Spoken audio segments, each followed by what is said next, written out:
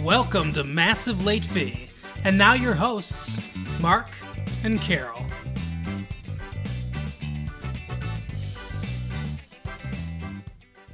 Hey everybody, it's February 26, 1994. Welcome back to Massive Late Fee. My name is Mark. With me as always is my girlfriend Carol. How you doing, Carol? Hey, what's up? We've had a good week here at Massive Late Fee, as always. Let's get right into the news. This week, I read from my LA Times subscription, David Letterman wants Tom Snyder to host the show after his show on CBS. I don't know if it's going to happen. For those of you who are maybe just a bit too young to remember, although I'm sure that there are some of you in the audience that do remember, Tom Snyder used to host a show called The Today Show, which aired after Johnny Carson's Tonight Show. Okay. So it used to be NBC had The Today Show in the morning, then they had The Tonight Show at night with Johnny Carson, then The Tomorrow Show, that's what it was called, sorry, The Tomorrow Show. Oh. After The Tonight Show. Interesting. David Letterman actually replaced Tom Snyder with his own show that appeared after Johnny Carson's show in 1983, I believe it was. So, now, last year, as most of you know, there was a big fight. Who's going to take over Johnny Carson's position on The Tonight Show? Jay Leno won, unfortunately. And David Letterman moved to CBS to host his own 11:30 show at CBS. And as part of that contract, he was allowed to produce the show that appears after his. So now he is on the lookout for who's going to host the show that's eventually going to appear after his. He said that maybe the first of next year would be as soon as they'd get somebody in. They're doing, I guess, a lot of exhaustive searching, but he is a big fan of Tom Snyder. Tom Snyder works at CNBC, which is NBC's cable channel. I don't watch it. I don't believe it comes on our cable package, but he hosts a show there. I think they do mostly news on CNBC. NBC says that he produces a lot of ratings for them, so they would fight pretty hard to keep him. Obviously, David Letterman's on CBS. That's a different network. So it looks unlikely that Tom Snyder will assume that role. But that was David Letterman's opining, saying he really likes Tom Snyder. So I guess we'll have to see what happens. Yep. The Olympics, obviously, is big news for CBS, the aforementioned CBS. It looks like they're going to shatter some records as far as ratings go for the Olympics. A big part of that is what they're calling Skategate.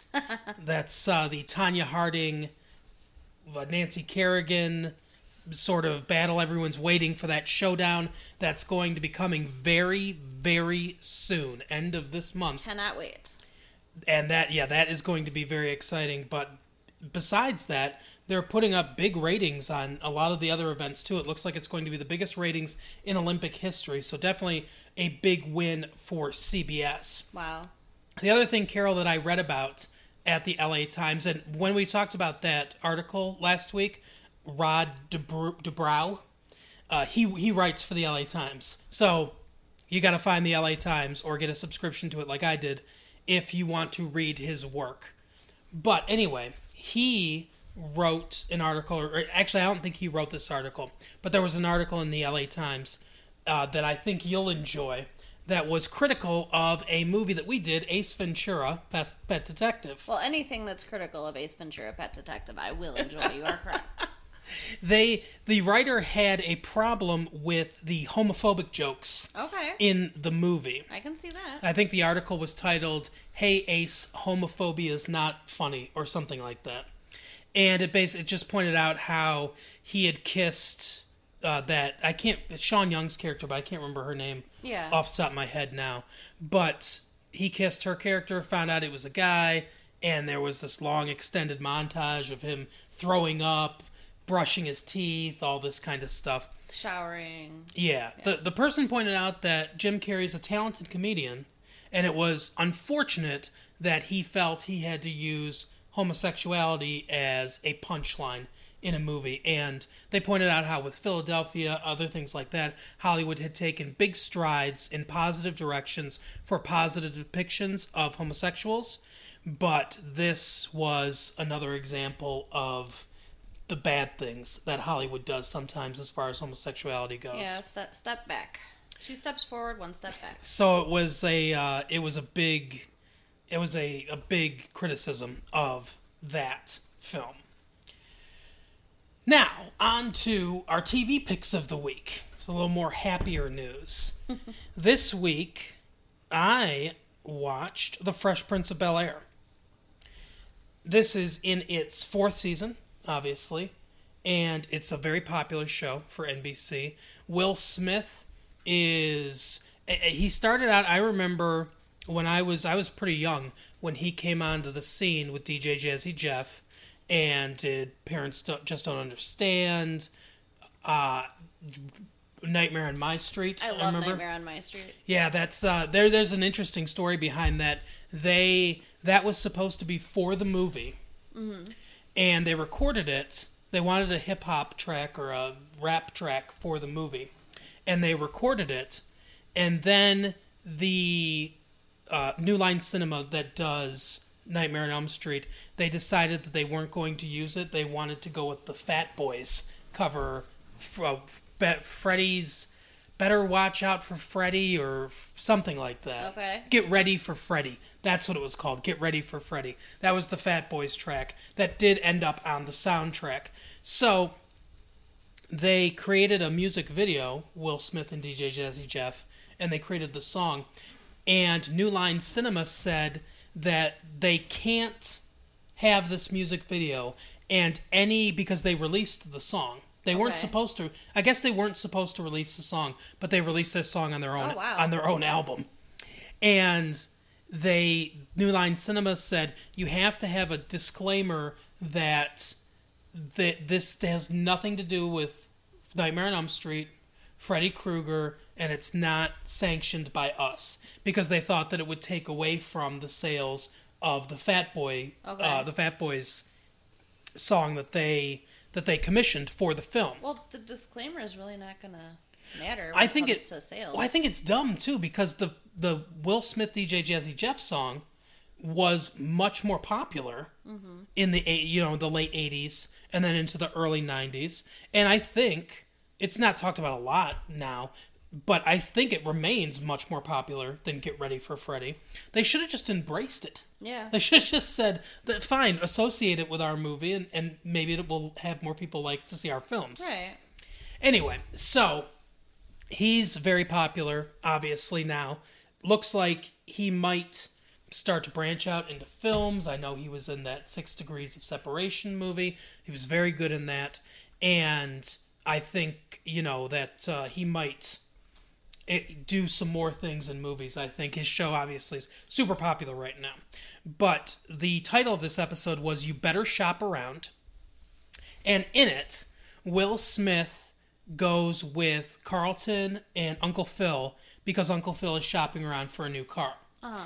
Carlton's trying to get him to buy this boxy, fuel-efficient, kind of bland car. So a Carlton car. Yes, exactly. And Will wants him to get this flashy kind of sports car. And he lays on this big sales pitch because Will wants to borrow the car. Right, That's a big reason why he wants him to get it. But he lays on this sales pitch about remember when you were young and, the wind blowing through your hair and all this stuff. And Robert Guillaume, who played Benson on the TV show Benson, and for those of you who remember when you were a real little kid like me, Soap, the TV show Soap, which was great, he played the same character, Benson, on that show. The weirdest sitcom spin-off ever, because somehow he went from being a butler on Benson to being assistant to the governor on his own show. Wow. Benson. But anyway, so he's guest starring as the car salesman. He kind of hears what Will's doing, and he comes over and says, hey, that was pretty good. And he writes out a check and hands it to him for $1,000, and he says that's the commission on selling one of those cars. And then he's like, wait a second. He takes it and he rips it up and says, oh, I can't give commission to people that aren't salespeople. And basically he says, you should come and work for me as a salesperson. Will doesn't want to at first because obviously he's in college. Right. So he ends up convincing him to come work for him on the weekends, on Saturday and Sunday when he's not in school. So he does. He starts selling a lot of cars, making a lot of money. And it's like slowly he convinces him, oh, you should just quit school and work for me full time, make all this money. Sleazy. What a terrible thing to do. Yeah, he's not exactly, well, he's a car salesman. So right. He's definitely playing that sleazy role to the hilt. But obviously Uncle Phil and Aunt Viv don't think it's a good idea. Carlton doesn't think it's a good idea. Will kind of makes the argument that you go to college to find out what you want to do with your life, and I'm really good at selling cars, and I'm making a lot of money doing it, so why shouldn't I just do it? Uncle Phil sort of relents. Aunt Vivian calls her sister, Will's mom, and eventually she shows up to chew him out and make him go back to school. So Will and Uncle Phil sort of have this conversation about how school is about finding out who you are and all these kinds of things, and that, he came here to have a better life, and being a car salesman wouldn't accomplish that, and that sort of ends the episode. I thought it was weird, though, because you don't have to go to college to find yourself necessarily. That's sort of just part of growing up.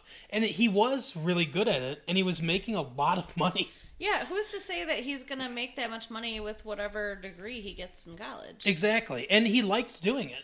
Because one of Uncle Phil's points was, you need to find what your passion is in college. But he seemed like he was having a good time being a car salesman. Right.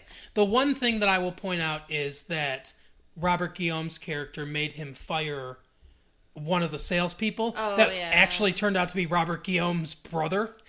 And so he fires him, and all his kids, he's got 6 kids, He's a single dad. Their mother died. Yeah. So at first Will doesn't want to do it, but then he starts to enjoy firing people and enjoy being kind of a boss type character.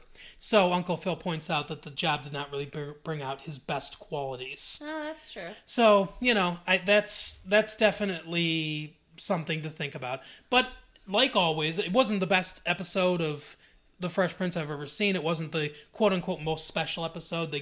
It's a very funny show, but they get serious sometimes as well. But it was another solid episode of The Fresh Prince of Bel-Air. So if you haven't seen the show, definitely check it out. And obviously, if you like the show, we agree it's a very good show. Yeah. So Carol, she saw. Yeah, I watched The Simpsons. Right. And it was a good episode. I enjoyed it. So starts out that Homer's at work at the plant, and every single other employee has won Employee of the Week at some point or another. So he knows that today is his day, because it's in the union rulebook that everyone gets to win it at least once. Right. But Mr. Burns gives Employee of the Week to a steel rod or aluminum rod. I think it's a carbon rod. Carbon rod. It's the one of the plutonium things. Yeah. Instead of Homer. So, huge slap in the face. He's, obviously not feeling great about himself, not in the best mood at all. And, his family helps him as always. Not really. Right. With his self-esteem, exactly. Bart draws insert brain here on the back of his head. Yeah, and then it goes kind of the absurd, with him rolling around on the floor like a dog. But that's one of the things I like about the show is the show has a lot of different we're in the 5th season of The Simpsons, which is just one of the funniest shows. I almost can't even imagine the show ever not being good. Yeah. But it's one of the funniest shows on TV. But I like they have a lot of different types of humor. They'll go very absurdist sometimes, like you pointed out with that. There's a lot of satire, especially politically or pop culturally bent. Yeah. There's stuff that are just kind of standard one-liners. There's farce. There's a lot of different types of humor that they'll cram into each episode, which is just tremendous.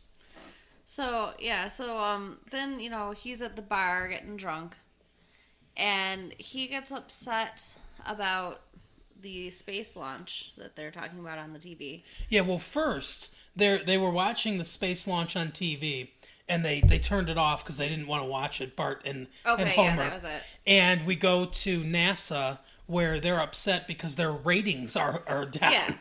So they're not caring about the actual exploration of space. They're concerned that their ratings for watching these launches are down. So he calls because he's mad about them being on the TV and him not wanting to watch and explain. And he's describing himself exactly as to what they're talking about they need to appeal to as being, the blue collar, just working guy. So they decide the next day to come and try to find him because they get the brilliant idea that if they put a civilian that, people can identify with on the space shuttle, that people will want to watch. Right.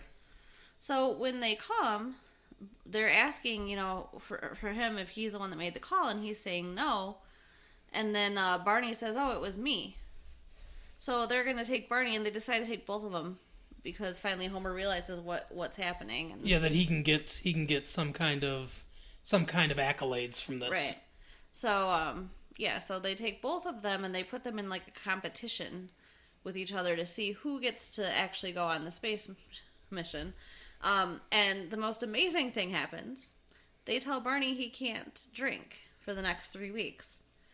And he just snaps into the best shape ever. And he's all of a sudden, he's smart, he's taller, he's thinner. Right. And he's just, kicking Homer's butt. He's totally going to win. And at the end, they're celebrating with, champagne toast. That then sends Barney over the edge. He runs off and just starts acting like a maniac and goes right back to his old self. Instantly becomes out of shape again. Yeah, it's the most bizarre thing you've ever seen. So Homer gets to go. And the punchline of that is that the scientist says, "I don't understand. It was non-alcoholic champagne." Right. It was all in his head. And then, of course, Homer being the dumb guy that he is, has to mess it up and ends up on the space shuttle, smuggles potato chips. Yep. And opens the bag so they're weightless and they start flowing everywhere and they're getting into the instruments and, he causes severe damage. And then he's trying to fix it and he bumps into the ant farm. Right. So they've got potato chips and ants floating around. And the ants are getting into the instruments and destroying computer chips and things like that. I mean, it's really, really bad. And then, his solution is to float around in true Homer fashion, just eating potato chips from the air. They call James Taylor. For some reason, James Taylor's at NASA.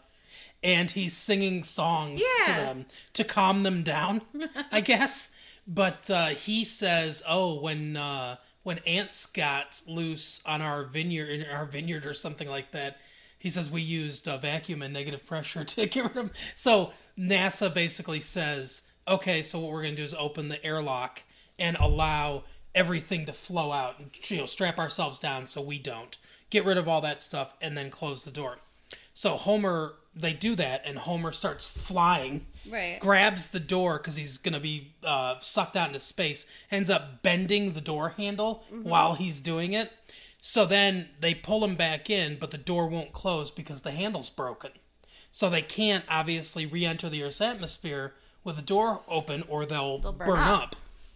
So then they use the carbon pipe that they have aboard. Right. It's Homer's idea. Yep. To shut the door and keep it latched. So in the end, that brings it, back full circle. Yep. That stupid carbon pipe ends up saving his ass. Yeah, the astronauts and NASA hail him as a hero. Mm-hmm. But when they come down, they're like, "Oh, it was all Homer's idea and this carbon pipe that saved us." And everyone in the media is like, "Oh, that carbon pipe! Let me see that." So they start taking pictures of the pipe, and the pipe is the hero. Yeah, they're doing a parade with the pipe and on the float, and it's funny. It's a very good show. Obviously, Matt Groening, who created the show. Groening? Yeah, I think that's his name. I thought it was Groening. No, I think it's pronounced Groening. Okay. I think. But he, obviously he's a genius. The show is tremendous. I'm looking forward to, more years of this show. I'm sure Fox will keep it on for, as long as they want to do it next, 5 years. Right. 5 more years, 6 more years, something like that. And you mentioned about the different kinds of humor, and that's true with this show because I hate dumb humor. Yes. And they do have their fair share of it, but they have enough of the rest of it that it's still good. Yeah, like I said, it's a good mix of lots of different types of humor. They go all genres, and sometimes there'll be an episode where it's all slapstick or something like that. But most episodes they do a really good mix of different types of things. But our main topic today is Jurassic Park. I know that this is an older film. It came out in the summer of last year. There wasn't anything super good at the theater that we wanted to see. Yeah, it was a bad week. I mean, My Girl 2 was still out. Looks sort of interesting, but I'm not... Carol wasn't super interested in seeing it. I'm not super interested in seeing it. Blank Check is obviously a kiddie movie. Right. And on Deadly Ground, I don't like... I only like certain types of action films. Like for instance, Die Hard is one of my favorites. But there are certain types of action films I like and certain types I don't like. And the Jean-Claude Van Damme and Steven Seagal, those kind of action movies, I'm not a big fan of. And obviously On Deadly Ground is a Steven Seagal film, so we weren't really interested in seeing that. And then, 8 Seconds, of course, he doesn't want me to see because it's Luke Perry and he knows that's the only reason I want to see it. I'm not into rodeo either. I'm not into rodeo either. 8 Seconds is that rodeo movie. Well, I don't want to see it for Luke Perry, So anyway, we decided to go to the Dollar Show, which was still showing Jurassic Park. Amazing movie. Yeah, we've both seen it before, but we watched it again. I'm sure you guys have seen it as well. So I guess this will be sort of a retro-y kind of thing. I don't know if it's old enough to say retro, but sure. Well, it's almost not quite a year old. It's about it's not even out on video yet. 9 months or something like that. It's been out in the theater. Anyway, obviously tremendous movie. One of the greatest achievements of special effects. Yeah. That I've ever seen, just right off the bat. Breathtaking. What they did with animatronics and what do they call it? It's the computer CGI? Yeah, the computer effects that they do, mixing it in with those two things, just absolutely astounding.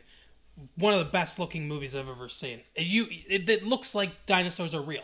Yeah, it's for sure. Incredibly believable. It's amazing. But for those of you that don't know the plot, or even those of you that do, I guess we'll go over it real quick. Basically, John Hammond has found a way to clone dinosaurs. He wants to build a dinosaur park called Jurassic Park. And there are concerns from investors as to whether or not this is a safe idea. Smart investors. Right. So they bring in some scientists to determine whether or not it's safe. Alan Grant and Elsie, is that her name Sadler? I know Sadler's her last name. Yeah. Oh, I don't remember. But those two, it's what's her name? Laura. Ooh, I can't think of her real name either. Well, I don't know the actress's name. I do, but I can't think of her name off the top of my head. Anyway, so they're the paleontologists. They bring them in, and the great Jeff Goldblum plays Malcolm something. I can't think of his last name either. Yeah. We just saw this. It's because they called each other doctor the whole movie and everybody just called him Malcolm. Yeah, Even that's though I true. think he was also a doctor. Yeah, he's a mathematician. Anyway, so they bring him in and they do the tour. There's a lot of humor in the film, especially from Malcolm, Jeff Goldblum's character. My favorite line is when he looks at the video camera when they're on the tour and he kind of taps the glass and he says, will there, you know how he talks. Oh, yeah. Will there be any dinosaurs on this dinosaur tour? Yeah. It's the best. But, so the dinosaurs get out, obviously. Tyrannosaurus Rex gets out. That's the big villain for most of the movie. Yeah. Till the end of the movie when it's the raptors. And so, obviously, all hell breaks loose. They get separated. Everything goes awry, and what's his name, Newman from Wayne Knight, Newman from Seinfeld, causes most of the problems because he's trying to steal the DNA samples for a rival company, InGen, I think it's called. To sell them, yeah. That's another very funny line when he's meeting that guy clandestinely. Yeah. And he says, don't say my name. And he goes, Dodson, we got Dodson here. And he looks, see, no one cares. Right. Yeah, so that is a very funny part as well. Like I said, everything, all hell breaks loose. And eventually they save each other. They get off, they get on the helicopter and they get off the island. Well, the true hero of the movie is the Tyrannosaurus Rex, because the Tyrannosaurus Rex is the one that really saves them from the raptors. Yeah, at the end, when it eats the raptor. Yeah. You know what I noticed? Somehow that Tyrannosaurus Rex gets inside that building with no explanation. There's no door in that building that is big enough for the Tyrannosaurus Rex to get in there, and there's no gaping Tyrannosaurus Rex hole where it for some reason ran through a wall to get in there. It just was on the outside, and then suddenly it's in this enclosed space.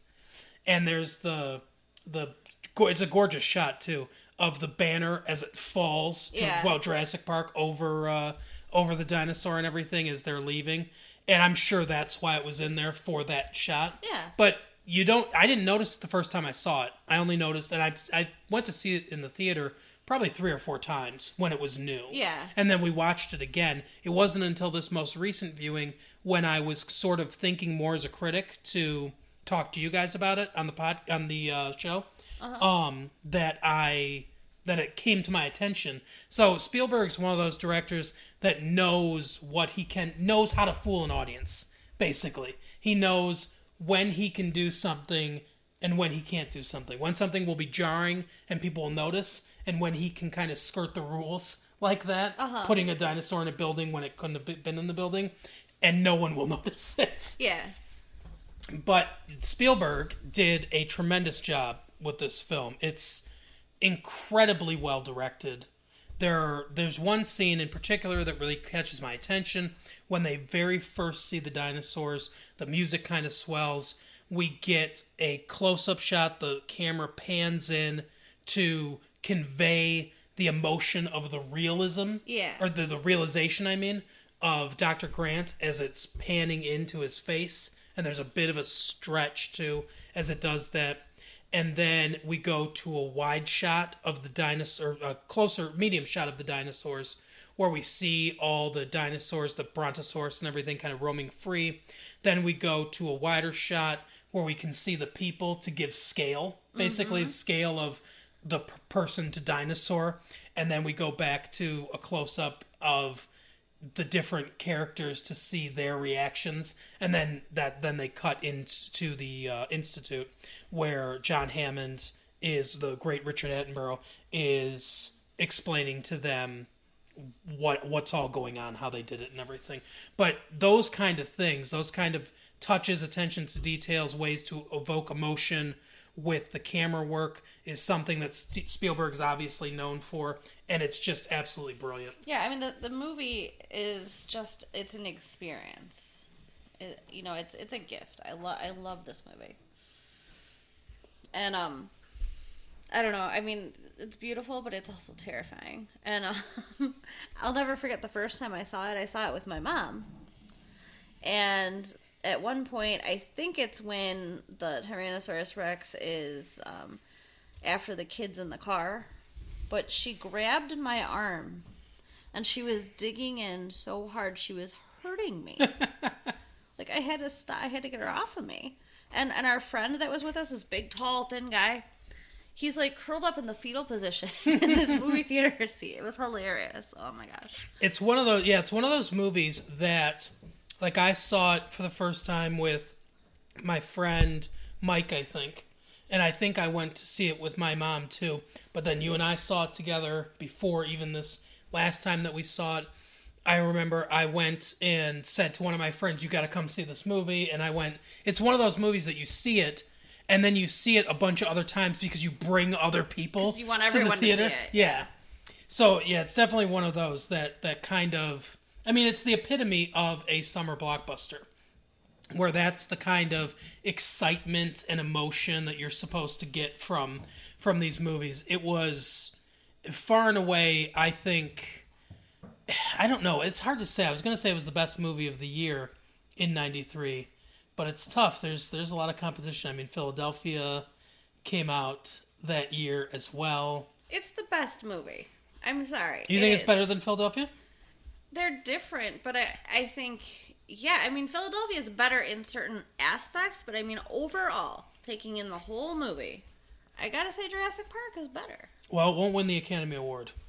What? I don't think it's going to win the Academy Award for Best Picture because... Why? Because the Academy doesn't really honor those kind of movies. They don't honor summer blockbuster. I mean, they love Spielberg, obviously, which they should, but they don't really honor those kind of films, I don't think. It'll win technical awards. It'll win the special effects awards and whatever, those kind of awards. Probably editing and stuff, too. But I don't think it will win Best Picture because those kind of movies just don't. But that's an interesting debate because they are different films. Like, let's take Philadelphia, because that's the one that comes to my mind.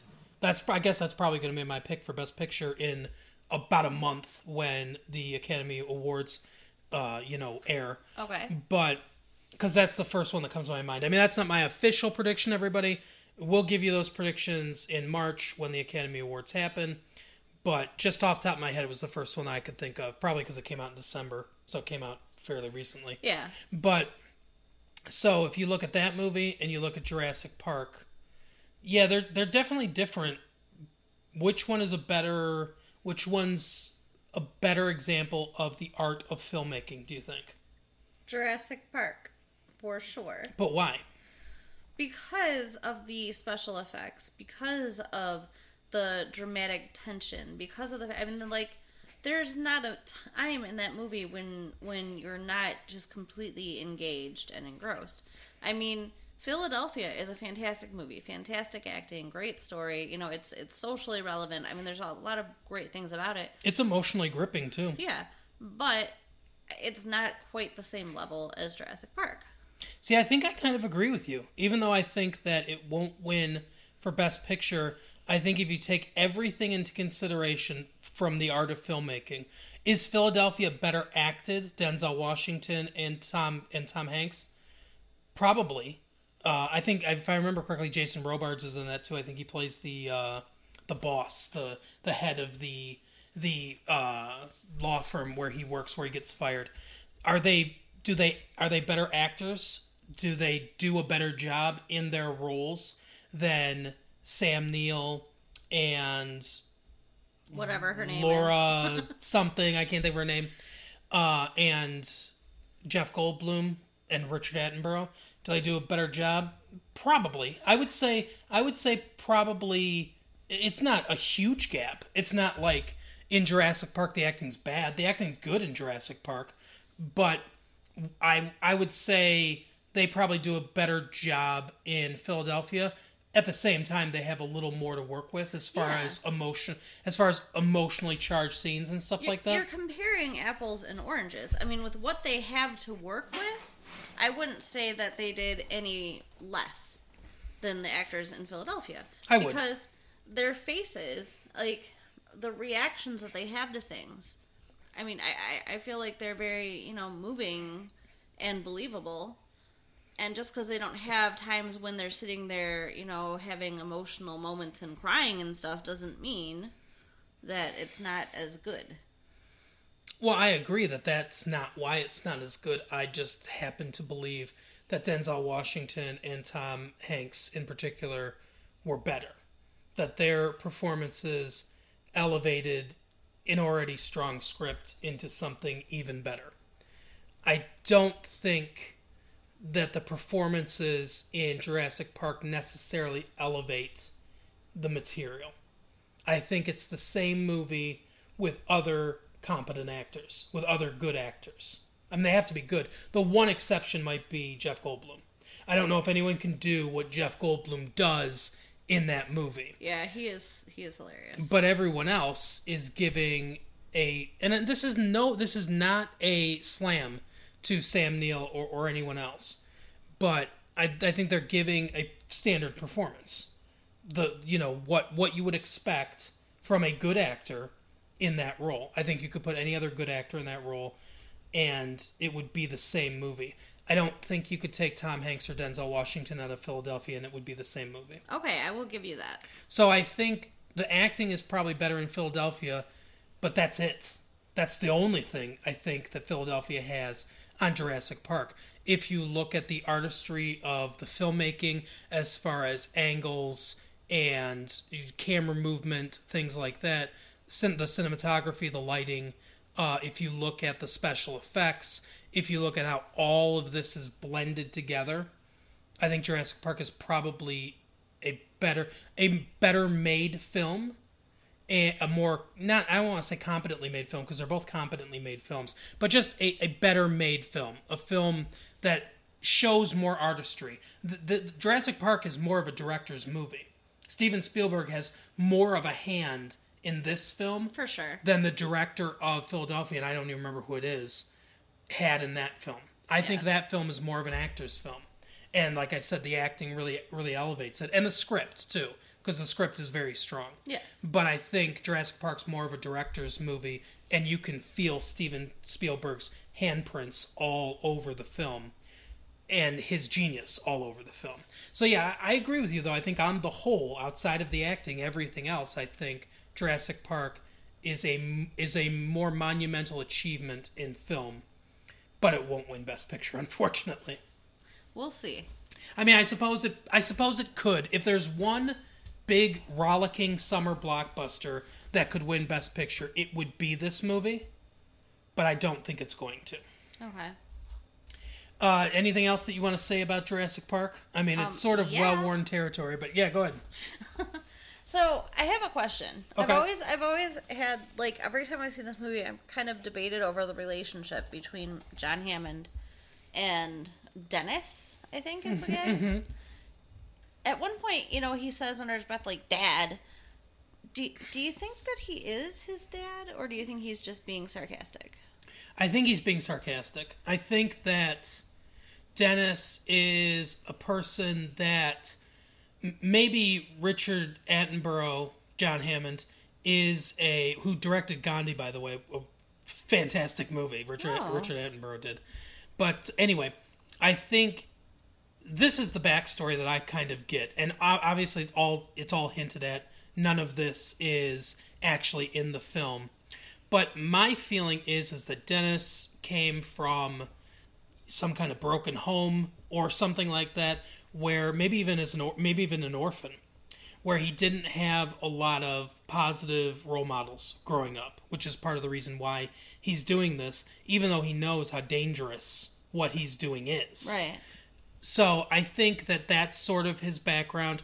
I think that John Hammond found him as a brilliant programmer, because obviously he's a genius. Right, He's the one that, even though it fails, it only fails because of him, basically. But he's the one that designed all this security protocol. He programs the computers. He's obviously a genius. I think John Hammond found him when he was young, brought him into the company, and fostered him along.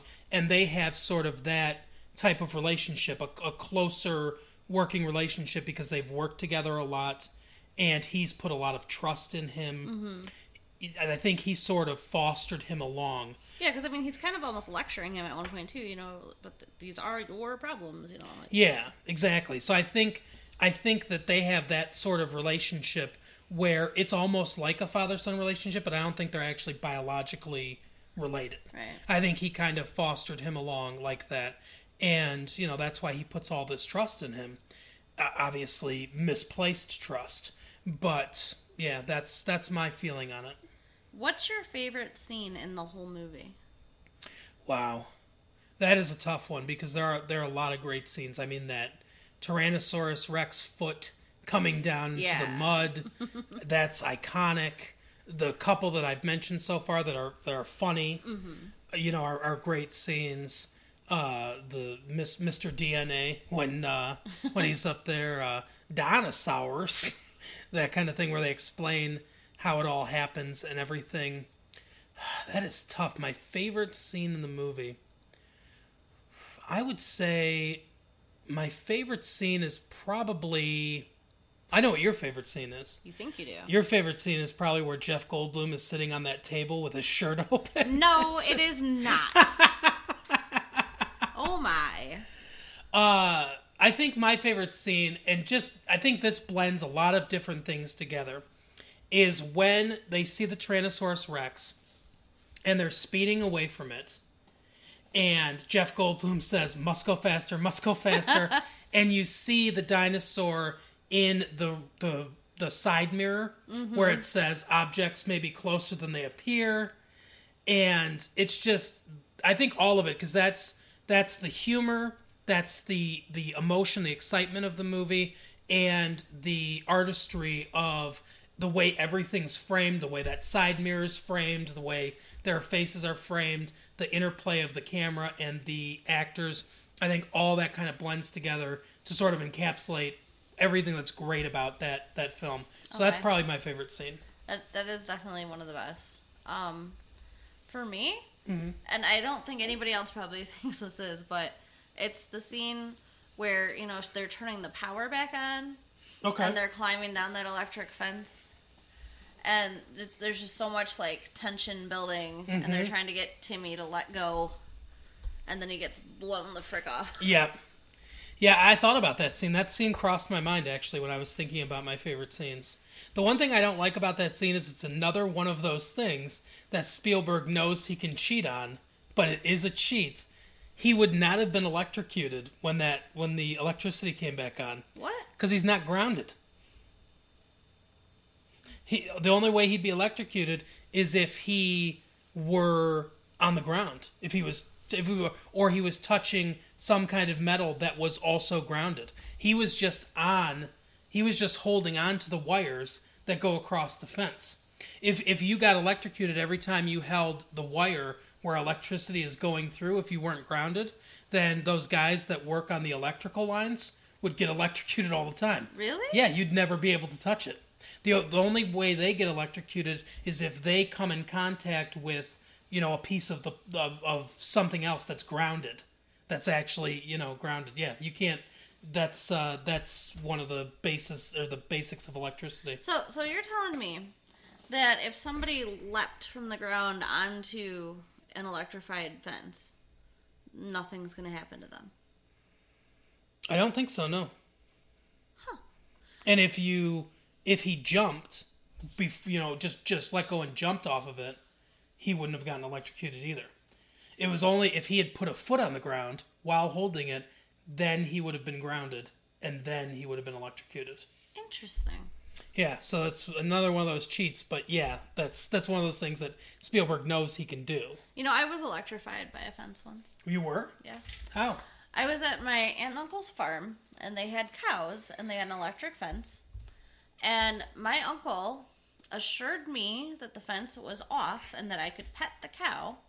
And they handed me a frickin' carrot to feed to the cow. And they did not expect me to put the carrot on the fence, but I put the carrot on the fence. So not only did I touch it, I touched it with a wet carrot. So right? Yeah, I actually flew backwards, too. Wow. Yeah. You're lucky. Yeah. Because, that kind of stuff can stop your heart. Yeah, it did not feel good. Most of the time, when people get, hit by lightning, a lot of them will live. The danger is that surge of electricity sends your heart out of rhythm into a dysrhythmia. Okay. If doctors can get your heart back into a normal rhythm, most of the time you're okay. There's not any extreme long lasting problems from it. I just felt like it hurt, it was kind of physically painful in my arm, and I kind of felt like a vibration for a while. I got electrocuted once, but nowhere near that severe. It was from a socket. Okay. That I think the wire was broken or something like that. So it wasn't a lot of voltage coming through. It was low voltage. But I touched it and I felt that vibration all of a sudden in my hand. And it's almost it's like a tingling feeling. And then it's tingling but also hot kind of feeling. Okay. And then you just kind of like your whole body just kind of vibrates, you know, and it leaves like a weird taste in your mouth. That was my experience with it. So be careful out there with electricity, guys. Right? Yeah, don't play with wires. But if you don't have anything else for Jurassic Park, then I mean, I could talk about it all day, but we can be done. It's a great movie. Obviously, it's still at the Dollar Theater. I think it's still at some first-run theaters as well. But definitely check it out, the Dollar Theater. Save yourself some money. For sure. If you can. I assume that will be on video in, I don't know, a while after it gets out of theaters. So it could be 6 months from now or something like that. Yeah, probably a while. But we will finish this week, as we finish all of our weeks, with our blockbuster pick of the week. We have a... this is sort of a different take on our blockbuster pick of the week. There wasn't a lot of great things at Blockbuster. We thought about talking about an older movie, but we decided not to. Although, every once in a while we will go into the past to recommend something that's not necessarily on the new release shelf that we think is something that's valuable for you guys to check out. But this week, we are talking about Needful Things. The movie based on the Stephen King book that came out last year, starring Ed Harris and Bonnie Bedelia and Max von Sydow as Leland Gaunt. I don't recommend this one. Yeah, no, it was pretty boring. Carol didn't even finish it. Couldn't do it. She expressed interest in seeing it, even though I told her I saw it in the theater, and it wasn't very good. See, I love horror movies, and I just figured that you didn't love horror movies the way that I love horror movies. But I love Stephen King. That's a big part of the reason why I don't like this movie.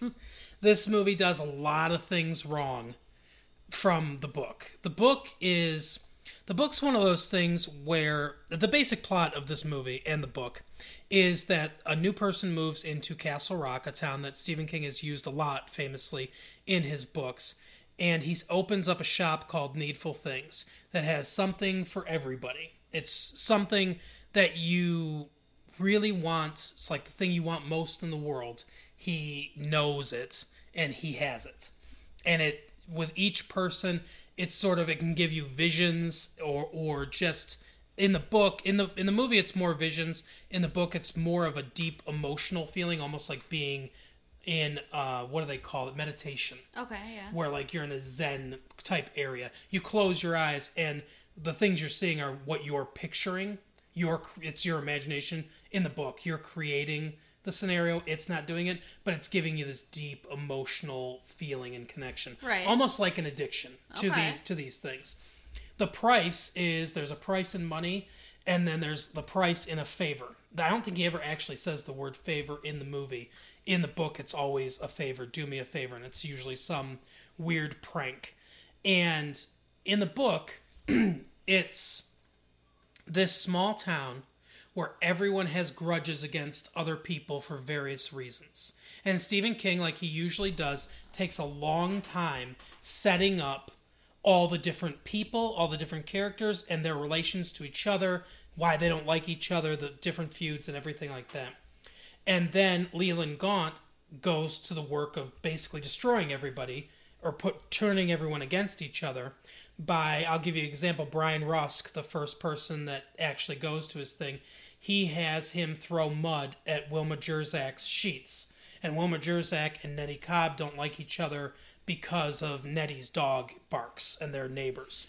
So Wilma Jerzak thinks that Nettie Cobb does it, so she retaliates against her, and he does that with everybody in town, basically.